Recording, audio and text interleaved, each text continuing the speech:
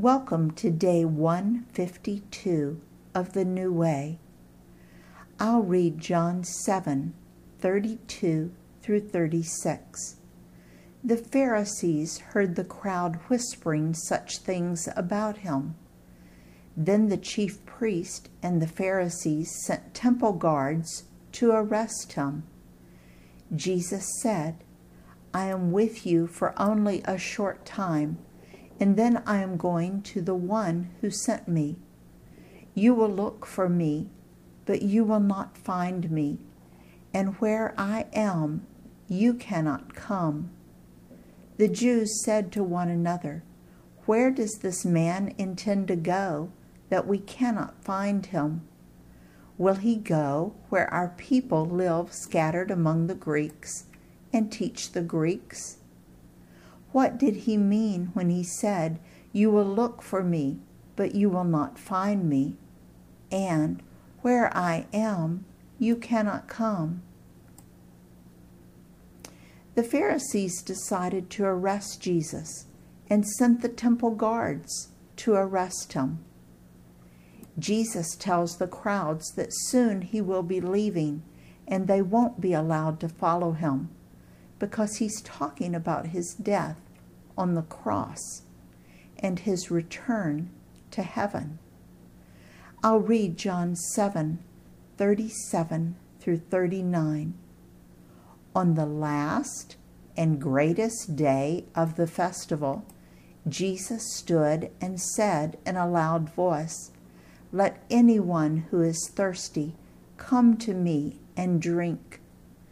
Whoever believes in me, as Scripture has said, rivers of living water will flow from within them." By this he meant the Spirit, whom those who believed in him were later to receive. Up to that time the Spirit had not been given, since Jesus had not yet been glorified. Notice that it was now the last day of the feast, and Jesus is still teaching. Remember that the Jewish leaders had sent the temple guard to arrest him. Keep that in mind as we continue to read. Here Jesus was talking about the spiritual hunger and thirst that happens when we have a God-shaped vacuum inside instead of God. It hungers and thirsts for God. Notice also that the invitation is given to anyone who will acknowledge that they are thirsty or empty on the inside. Do you remember when Jesus was talking with the Samaritan woman beside the well? He told her he would give her living water. Here he says that the Holy Spirit inside of us is like a river of living water. Neat picture. I'll read John 7:40 through 52. On hearing his words, some of the people said, "Surely this man is the prophet." Others said, "He is the Messiah." Still others asked, "How can the Messiah come from Galilee? Does not Scripture say that the Messiah will come from David's descendants and from Bethlehem, the town where David lived?" Thus the people were divided because of Jesus. Some wanted to seize him, but no one laid a hand on him.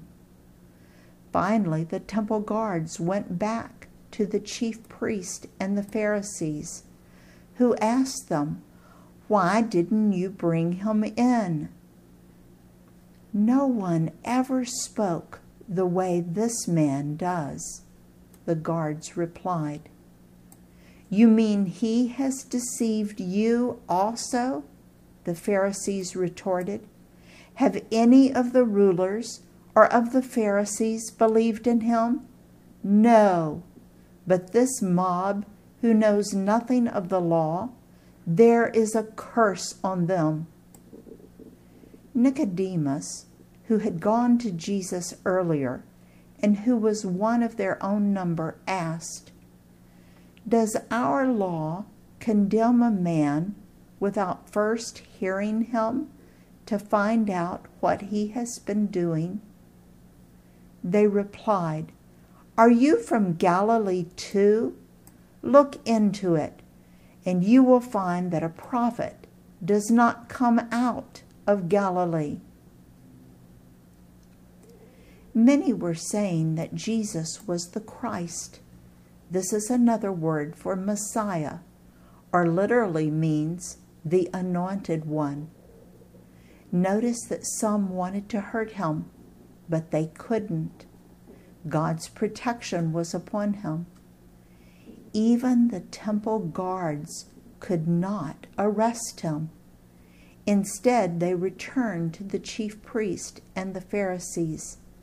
They were so impressed with Jesus' teaching, they risked the wrath of the leaders and did not arrest him. I just want you to recognize that God is almighty and can protect us from anything. Jesus did not die because God could not protect him. He died for our salvation, and that was God's plan all along.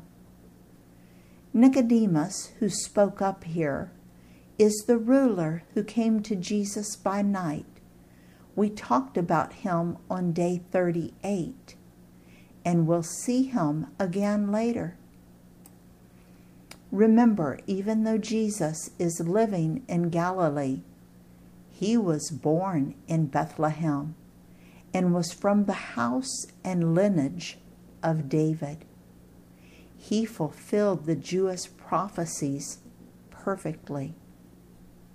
In his service, Dale.